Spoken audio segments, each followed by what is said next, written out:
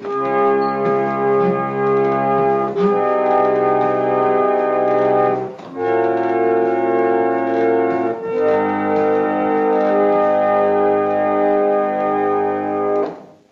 and welcome to Ipse Dixit, a podcast on legal scholarship. I'm your host, Brian L. Fry, Spears Gilbert Professor of Law at the University of Kentucky College of Law.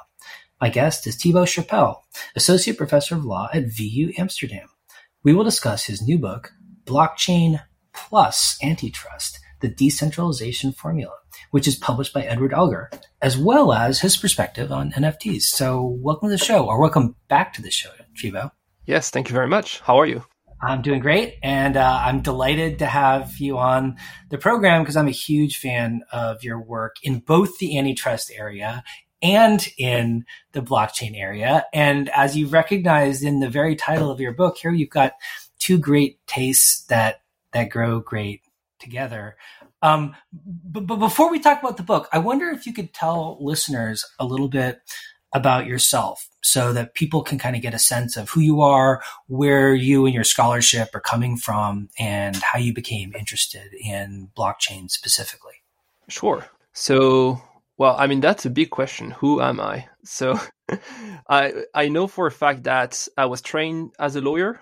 So I got a PhD in law and more specifically in antitrust.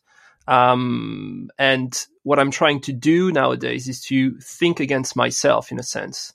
So to train myself as a computer scientist and understand what's the technique behind all of the text that we are discussing, coming from the idea that what I see in law school and being, teaching to master and bachelor students is that often we only discuss the tech when there is a problem. And indeed, that'll be weird for us to say, well, today we're going to talk about when everything goes according to the plan and when there are no problems at all. And yet I think we have to do that, or at least to consider why technology might be helpful so that when we address the problems, we do it in a way to preserve, if possible, the good coming out of the tech. And so I've been a bit obsessed with that idea. So that answers the question as to who I am. And yeah, for the rest, I've been interested in blockchain because I've decided to just write one paragraph about it in my PhD quite a few years ago, just to be able to say, see, I knew it all along. And then I got asked to go to the OECD to discuss the paragraph. And eventually I thought, well, I have to write a bit more than that. And this became a brain virus and all I could think about. So yeah, this is pretty much, the way I entered the space. I also have to say that I find the cypherpunks to be absolutely fascinating. And so I try my best to understand where they were coming from. And when I see now the CryptoPunks, which seems to be, a nice characterization of those guys on the blockchain, this is full circle. And this makes me very happy. So I'm a happy person, professor of law, obsessed about punk music. And yes, I guess that captures who I am in 2021. Well, so in the title of your book, you put together these two concepts, antitrust and blockchain, and you mentioned that you addressed blockchain for the first time in your PhD project. But what about blockchain made you think about the connection between that and antitrust? I mean, there aren't normally, I think, two things that people sort of put together. Generally, what made you see a connection between the two? Yeah, so, as I just mentioned, I started addressing the issues. When I was asked to write a paper, because my PhD was discussing monopolization, I thought, well, let me see if there is something out there. So I tried my best to capture how you could use blockchain to infringe antitrust in the real space. And then eventually, when I understood the technology a little bit better, I addressed how you could see antitrust infringements within the blockchain ecosystem. Then in antitrust, if you are familiar with the space, you know that we have two big types of practices, monopolization on the one hand and cartels on the other. So, paper number 2 naturally was for me to write about cartels. And then eventually I came to realize, wait a minute, I am just addressing the issues when in fact, I think that those are serious issues, but I also believe in the potential of this technology. And so I thought, well, I think now the time has come for me to write a book and to try to capture what is the potential And, I remember very precisely that day, while I was walking in the street and came to realize if blockchain is indeed decentralized and distributed, meaning that there is no control or that everyone controls, and that the data is located a bit everywhere, it means that there is no clear pilot in the cockpit. And if there is no clear pilot, it means that most of antitrust infringements go away. And so this is what I tried to capture. And after writing a paper with Vitalik Buterin and discussing the issues, I realized that not all computer scientists wanted, to design blockchain in a way to escape legal rules and standards. Out of our discussions, what I got is that the number one priority was for them not to be Uberized, not in a sense of creating the sharing economy, but in a sense of putting something out there and then hearing from the government, this is all illegal. And now we're going to create a battle. And they didn't want that at all. And I thought, well, if computer scientists are willing to work with us, I'm more than willing to work with computer scientists. And so let me try to see if I can write a book in which I explore the potential mutual aggressions between blockchain and antitrust, and most importantly, how do we create a cooperation between the two, something that works in practice when it comes to enforcing the law, to designing blockchain and all that. So this is a bit of the spirit of the book.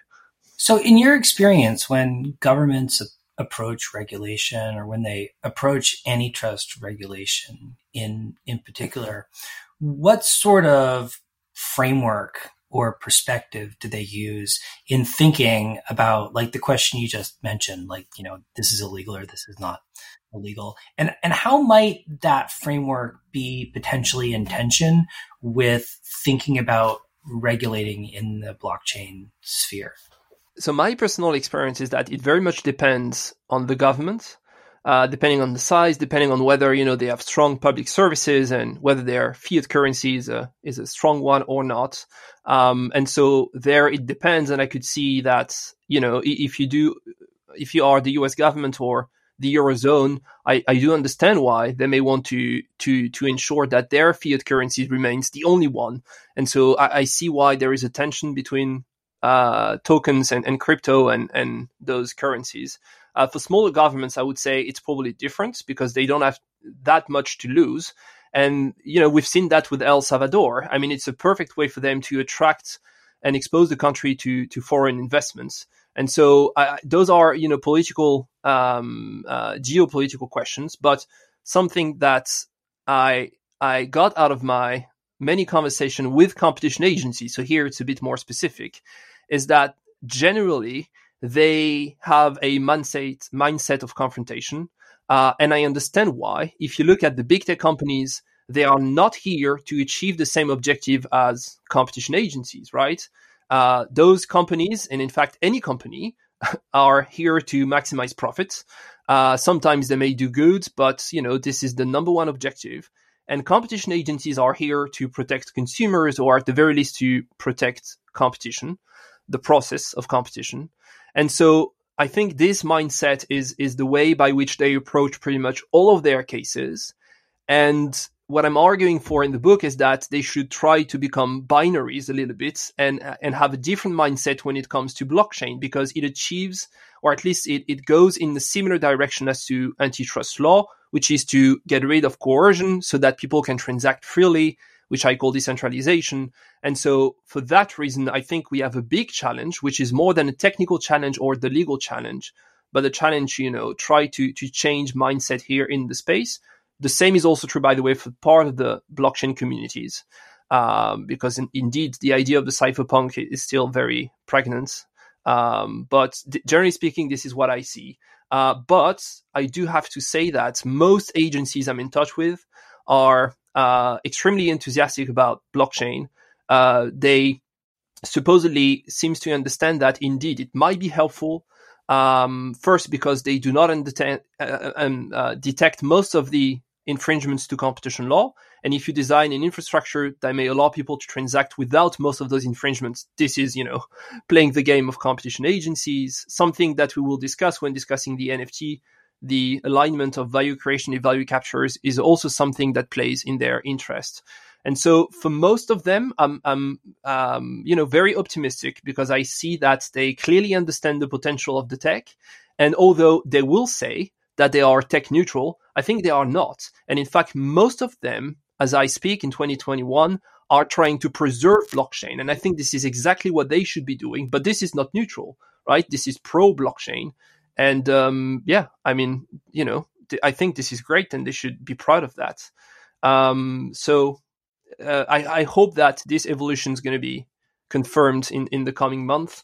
What I can tell you is that I've put a message on social media 2-3 weeks ago saying, if you want me to explain blockchain to you and the potential of it and where we're going to see infringements and how to deal with those, just send me an email. I'm more than happy to give you a lecture. And I received quite a few emails from those agencies asking, can you please come from all over the globe in Latin America, in Asia, in Europe? So again, this makes me very optimistic. This is my, who I am. So, but here I think I have good reasons to be, hopefully. I mean, that's really cool because on one level, it's kind of surprising to hear that it sounds like competition regulators are more supportive of or sympathetic to blockchain than maybe even some political majorities in some countries. And it's really interesting to hear why that is. When you think about the key points of tension or the primary things that regulators seem to be missing or not understanding as well as they could about blockchain technology and how it might be potentially consistent with their goals, or maybe not as inconsistent as they might be concerned it would be. Sort of, where do you see the points of tension? So here, I would like to make a distinction between antitrust infringements using blockchain to impact the real space. So I've explained in the paper how we could see, for instance, supermarkets using smart contracts in a way to create a perfect collusion, by making sure to automate the entire cartel and the governance of it. Or it could be that you see antitrust infringements within the actual system. So it could be that core developers are coming together and trying to collude with some miners to try to, change the protocol, et cetera, et cetera. And so those are the, obvious mutual aggressions that you may see. And we do have a few cases out there. And for most of those cases, it's actually very interesting to see that it is part of the blockchain community which is attacking the other because they think that they suffered from, a anti-competitive practice. And this idea that the code will be self-sufficient, I think, is slowly dying because they realize that, well, you can't, always automate enforcement within your blockchain if you can't, activate the rule of law and the standards and all that. So I think this is where you see most tensions and something that is coming. And I think it's going to make it even clearer that it is in blockchain communities to have the support of antitrust communities and agencies, is that the more it goes, the more you see practices coming from outside of the blockchain ecosystem, creating an impact inside the ecosystem. So there is currently a case ongoing in Brazil in which the agency there is suing one of the big banks for refusing to open bank accounts to crypto developers. And the bank is saying that the reason why they refused was for security reason, and it might be. But it might also be that the bank was just trying to protect itself against blockchain competition. And we see some of the big tech companies implementing a similar practice when it comes to advertisement, in which they would say, "Ooh, no blockchain advertisement on my platform for a security reason." And so it might be that tomorrow this will be, exchanges saying, if you want to convert your crypto into fiat currencies, you have to pay 10%. And we have all the same rate now. So the more it goes, the clearer it's going to become that code is not self-sufficient, especially when the practice is coming from outside. And this is why you may want to use the law to the best of your advantage. And as I mentioned already, and this is hard for lawyers to admit, but the law is not self-sufficient as well, right? We detect 10% of all the infringements to antitrust law, according to empirical studies. And some other times, even though you may be able to detect an infringement, you can't even enforce the law. Try to enforce antitrust in China and good luck with that, right? So again, I think if you put out a infrastructure out there that is, generally speaking, free from anti-competitive behaviors, or at least freer than the centralized world, I think this is in our interest. So again, I'm positive for that reason, because I think they understand that and they see the potential of it. So that's really interesting. I mean, are you seeing people in the blockchain community then becoming more sympathetic to the idea of at least certain kinds of regulation for certain kinds of purposes from the outside? And also, to what extent are you seeing people inside the blockchain community kind of at least attempting to self-regulate to minimize the risk of these kinds of potential anti-competitive behaviors that might crop up despite the decentralized nature of blockchain? So to the first part of your question, what I see is that there is a clear tension, and I think this should not be disregarded, between decentralization on the one hand and the ability to enforce the law. And so the reason why I conclude the book actually saying that this is, of course, science, but most of all, this is art, because there is a balance which is so hard to find, and that would be so beautiful in a sense that I'm not convinced we can actually reach that one. But what you do want on the one hand is that you ensure decentralization of the ecosystem, and this is precisely how you may actually increase consumer welfare, which is, as far as I know, the objective of antitrust, by getting rid of the pilot, which means that no pilot can put the plane in a direction which is anti-competitive, or at least it is way harder. And on the other end, if you have full decentralization, and by the way, this is something that most of the core developers have been in touch with, wanted, because for them it's very clear that control equals liability, and therefore no control equals no liability, and full decentralization is a way for them to escape the law, because it doesn't make sense in a rule of law system to go to someone and say you're going to go to jail for the behavior of someone else over which you had no control, right? So full decentralization on the other end, as I was saying, equals very hard time to enforce the law, and so we have a balance here to be struck in between. And I'm not too sure as to exactly what should be done. I propose in the book and in a report that I've written for the European Commission different ways of trying to reach the balance, and I think this should be tested.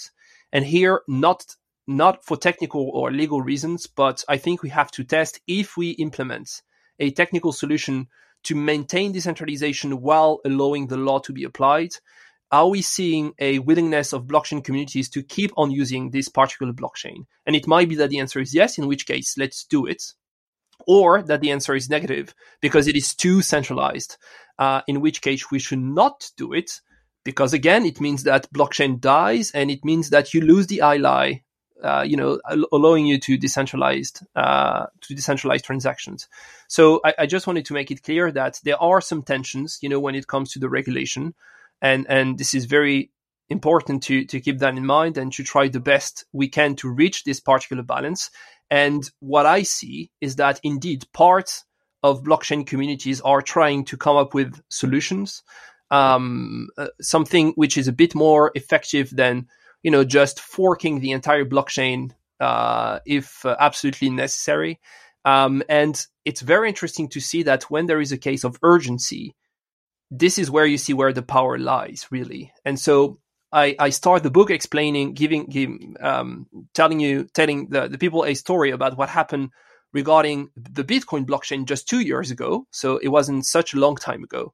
One day, this guy woke up in a van and realized that there is a bug in the code of Bitcoin, and that if you exploit it, you can actually double spend all of your Bitcoins, which, of course, if this information becomes public, it means it's pretty much the end of Bitcoin as we know it. And so that person actually got in touch with some of the core developers, and those core developers give a phone call to some of the mining pools. And so this is where you see that, there are zones of power within blockchains. And this is the kind of things that, in my view, we have to institutionalize so that, again, we can enforce the law when necessary.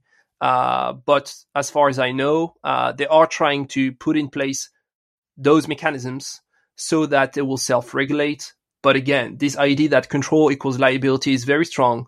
And it seems to me that this is, the number one thing they are trying to preserve. And again, I understand why, but it might be that if you keep with this extreme solution, the regulator will actually come at you, and not in a way that will please you very much. And we see solutions, all over the globe. China is saying that Bitcoin is illegal. We're going to see some of the countries saying we're going to cut out the internet connection if we suspect that you do blockchain related stuff with your computer. So I think it is better for blockchain communities to work with regulators right now before it is too late. Otherwise, no worries, the regulator would always find a way. And I think this might be the end of it. And this is not what we want.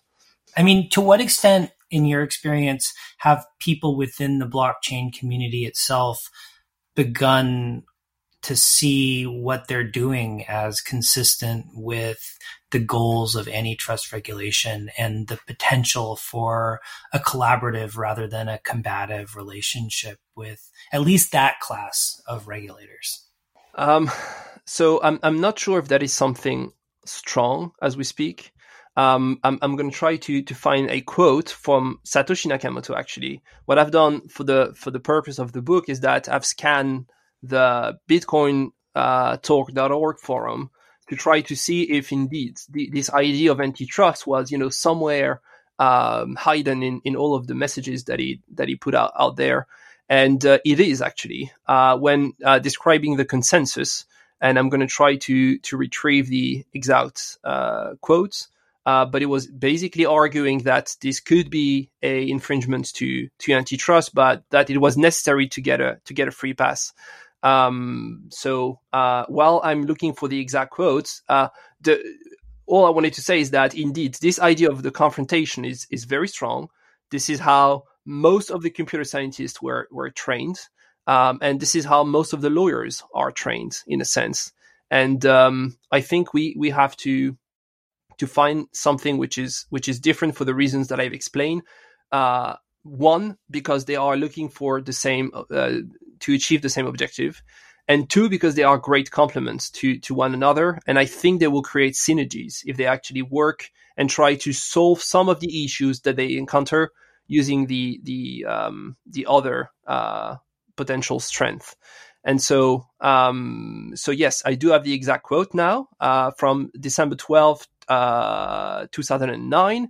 It was saying that we should have a gentleman agreement to postpone the GPU arms race as long as we can for the good of the network. So this was clearly a way to say, you know what, it might be antitrust infringement, the gentleman agreement, but if necessary for the survival of Bitcoin, we should do it nonetheless. And you have quite a few reactions to this particular message in which people are actually mentioning antitrust and saying, well, you know what, this is bad and we should get rid of it.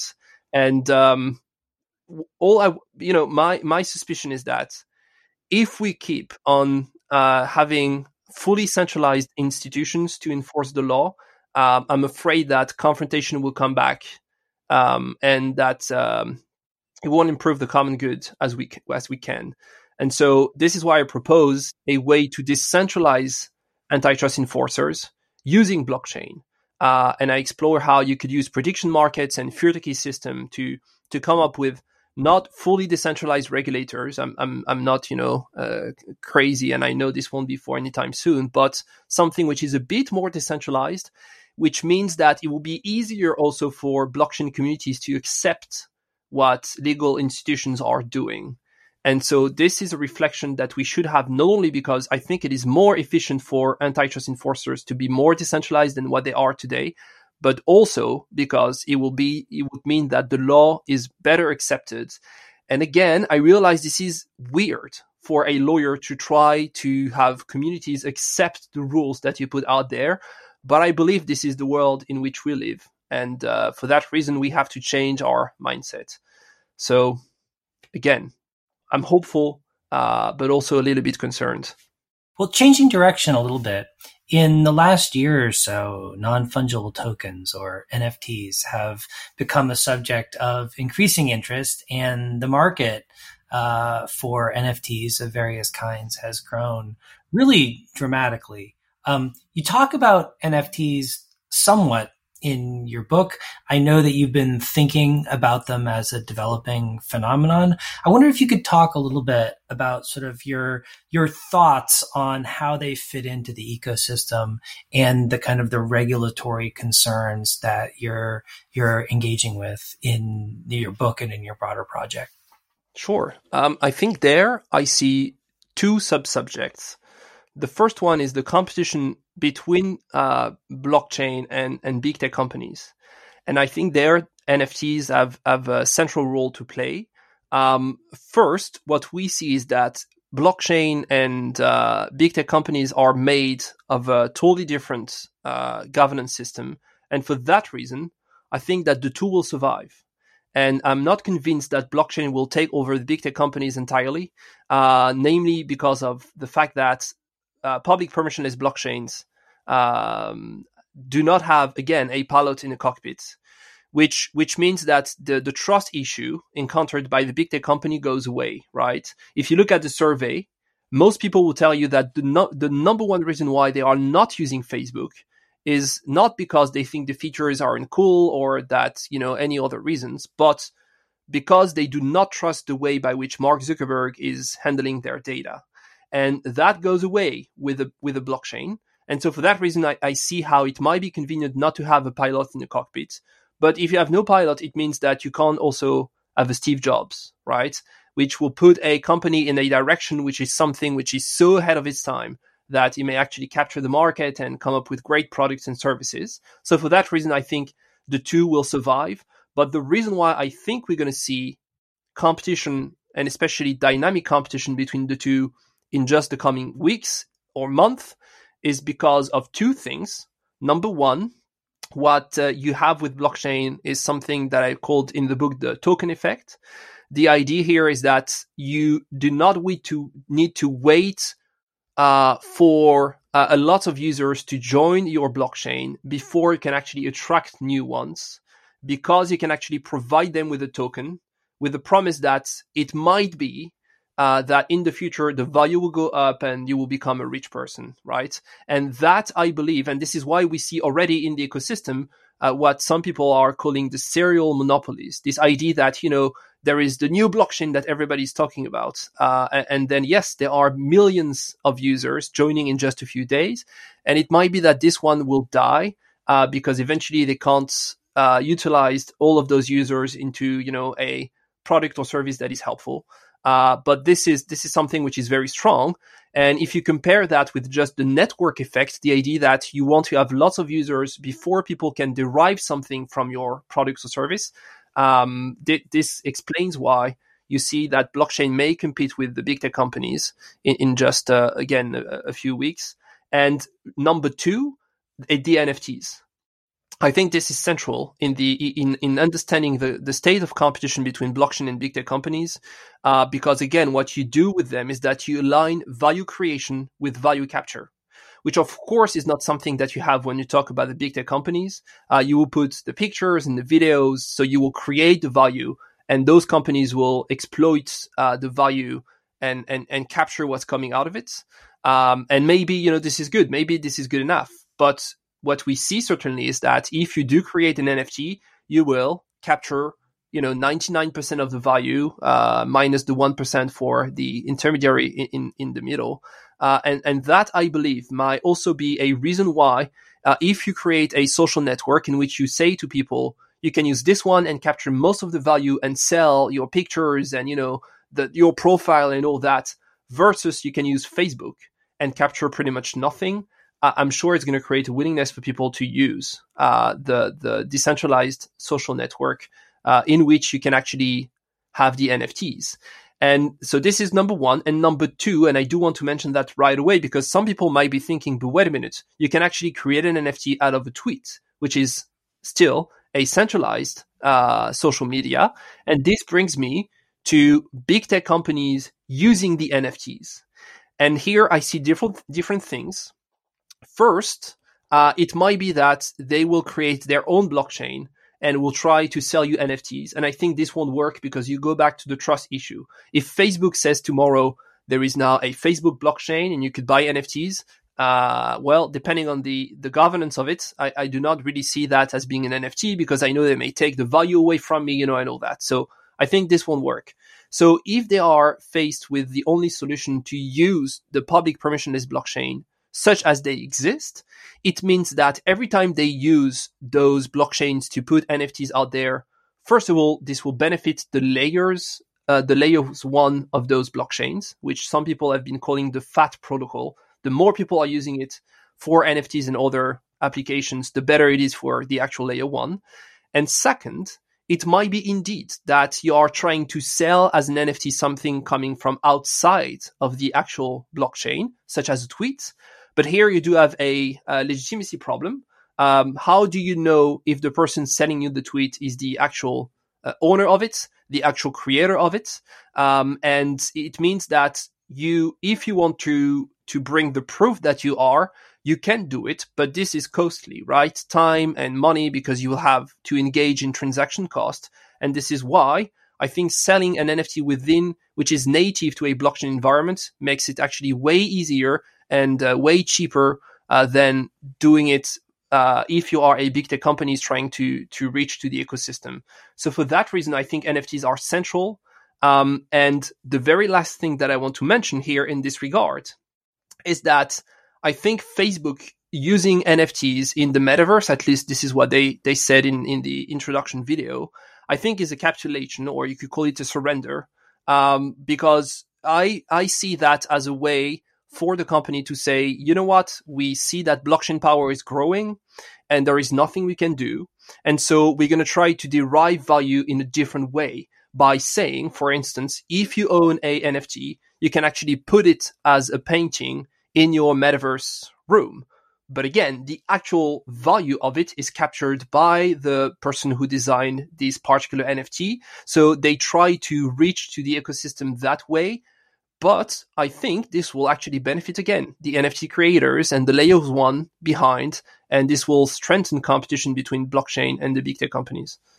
Do you think demand for NFTs and more sophisticated NFT related technology is likely to drive further competition, innovation, maybe creative destruction in the blockchain space itself, like between existing and maybe new blockchains?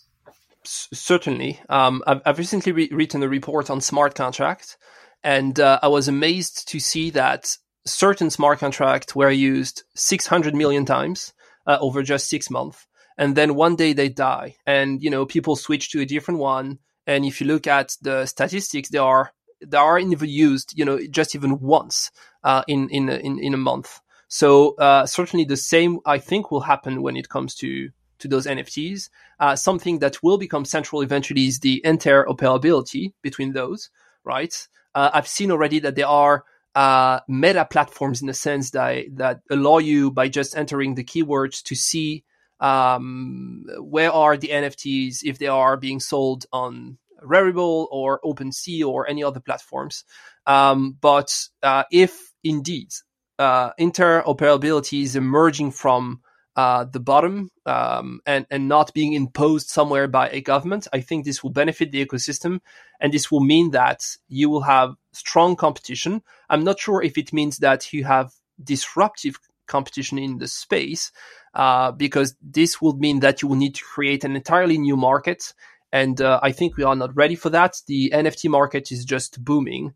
And so we're going to see, I think, stronger competition within the market such as it exists. And this is why I think we're going to see interoperability. And already, right? This is something that you can more or less easily do, to sell one in one platform and then to try to transfer it to another one. So again, prediction is hard, especially when it's about the future. So I might be all wrong. But this is what I see. So, to date, it seems like the NFT market has primarily been one driven by a certain kind of scarcity, where, NFT tokens are intended to kind of perform as like stand-ins for some kind of image or concept or for something else. And the value seems to depend upon, people's kind of collective associations with or demand for whatever it is a particular token happens to be associated with. Do you see that as being a dominant role for NFTs going forward, or do you see the valuation shifting to the token itself in some way? In other words, like to the extent that you can kind of predict anything about the way that the smart contracts might develop and the way the blockchains might incorporate them, do you see a kind of a further development of what we're already doing, or do you see the likelihood of sort of moving in a new direction? No, I think, if you go back to the archives of the New York Times and the Washington Post and all of those great newspapers in the 90s, what you will see is that when they were addressing the cyberspace, they saw something and they missed the most important part. What they saw is that it will change the way by which we exchange information, right? So they would say, hey, we can send emails and it's very convenient and we don't have to send a postal cards and all that. What they didn't see is that the internet will also change the nature of information. And now it's very clear, right? We use videos all the time. We do the podcasts and all that. And I think the exact same is true for blockchain. What we understand right now is how it changes the way by which we transact. So I can say, hey, a smart contract is very convenient because you can automate the conditions and all that. And what we do not understand, and if I understood that, I will be creating my startup as we speak, is how this will change the actual nature of the transactions. And I think to some degree, NFT is just one of those new emerging ways of transacting. This wasn't something possible. To sell scarcity in the online environment wasn't possible before. I think this is just one business model and one good idea, and new ones will emerge. I'm not sure as to which ones there will be. And I think it's going to be fascinating to see that most of those will actually appear out of the combination of existing technologies, right? So the NFT is a perfect example. This is a technology allowing you to put pictures and videos and format on the computer, combined with a ledger which is immutable, decentralized, distributed, and boom, you have NFTs. And the same will be true, I'm sure, for new ways of transacting and new different types of transactions. But as far as the NFT is concerned, what I think we might be seeing is that the more it will go, the more you will see original content which is creating for the purpose of being an NFT being sold. And I think, those big things sales that we've seen, such as a random company taking the Mona Lisa and saying, well, I'm going to sell it to you. I think it's working now because it's a lot of fun. But I'm not sure this is the future of the space. Anyone could do that. And if you are not the creator of it, I'm not sure if the value will stay up as it is. But again, I can tell you that my number one prediction when it comes to come back to antitrust and blockchain was that you will see cases regarding how blockchain is being used to impact the real space.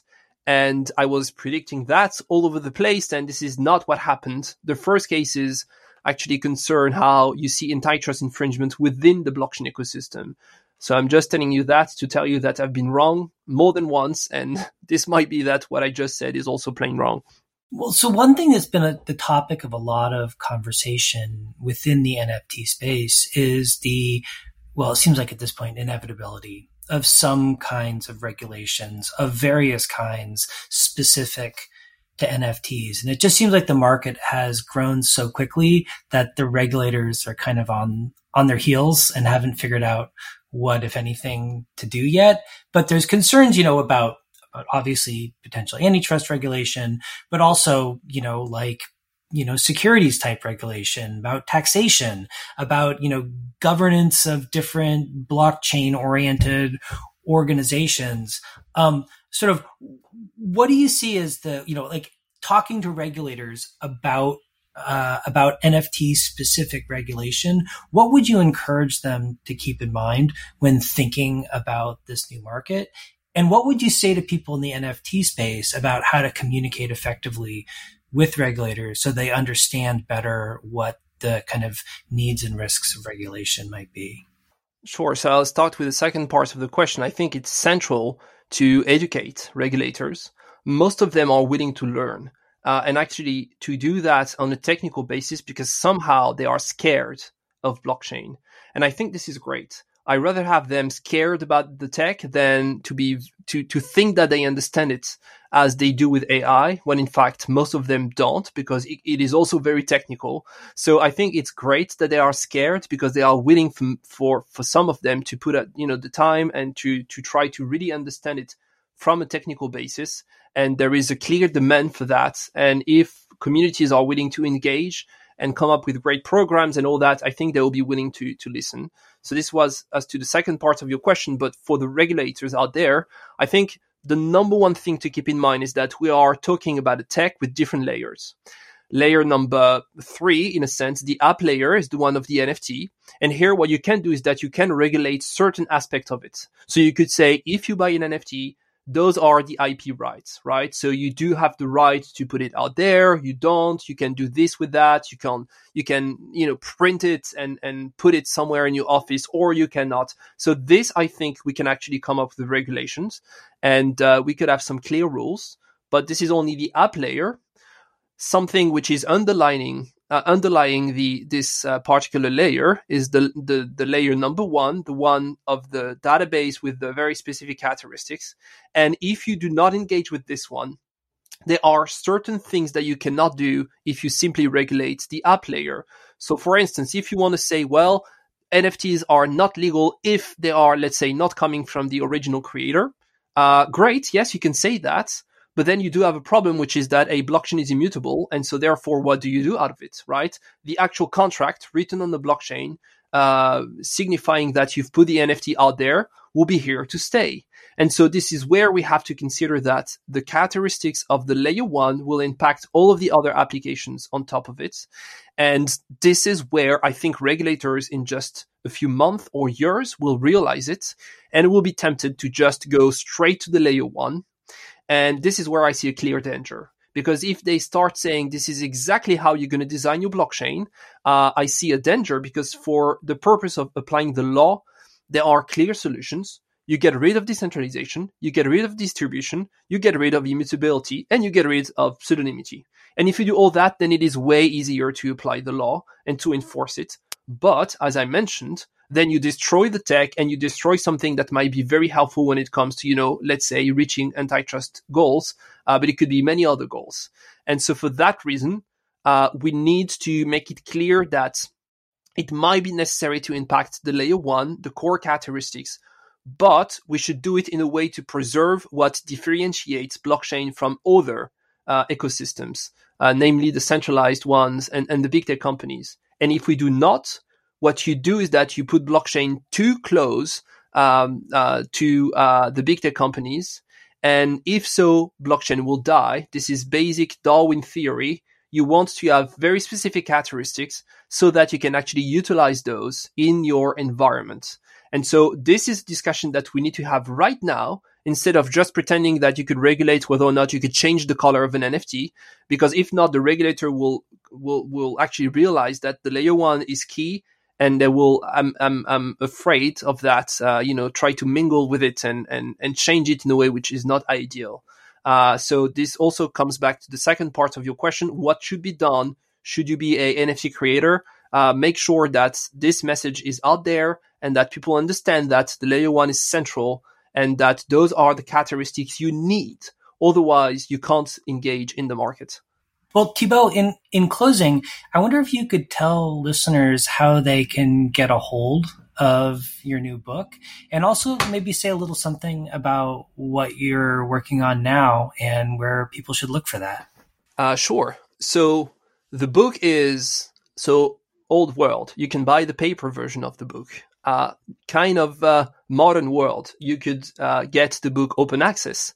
If you just Google blockchain plus antitrust, you go straight to the publisher website, and there you could download the XML of the book. Or New World, you can actually buy the cover of the book as an NFT. I actually, this idea came from one of the very first NFT projects that I've seen back in 2020. It seems like it was a very long time ago, when in fact it wasn't. And what I saw is that one author was actually selling paragraphs of his book as NFTs. And I thought, well, this is such a fantastic idea. But what I'm trying to do here is to just sell the cover, which was designed by a artist living in New York.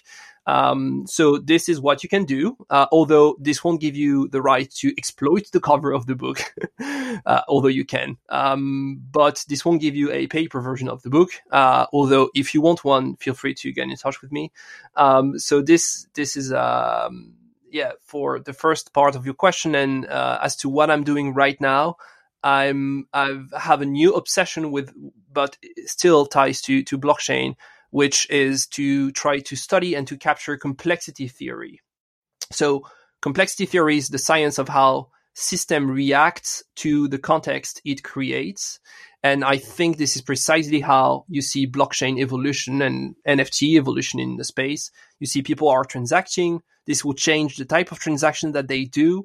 Eventually, this will change the environment, whether it is the technical environment, the legal environment with the new regulations coming, and changes in the environment will actually impact those players and will change the way by which they interact and so forth and so forth.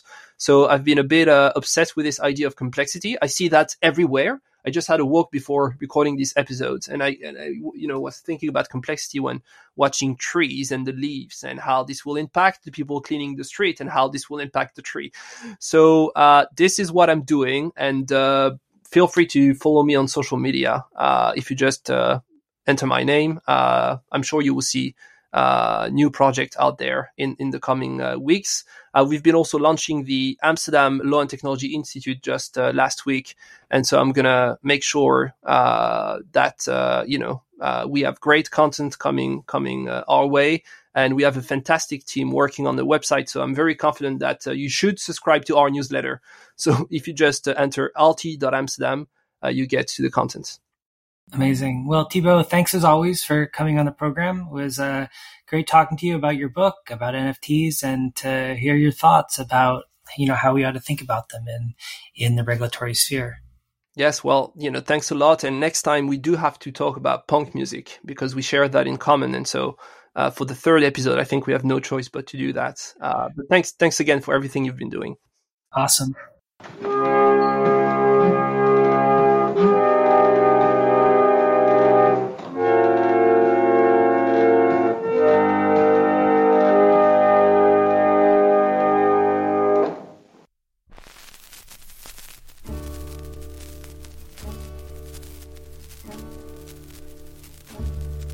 Here's a story about the Rock Island Line. The Rock Island Line, she runs down into New Orleans. And just outside of New Orleans, there's a big toll gate. All the trains, they go through the toll gate while they gotta pay the man some money. But of course, if you got certain things on board, you're okay, you don't have to pay the man nothing.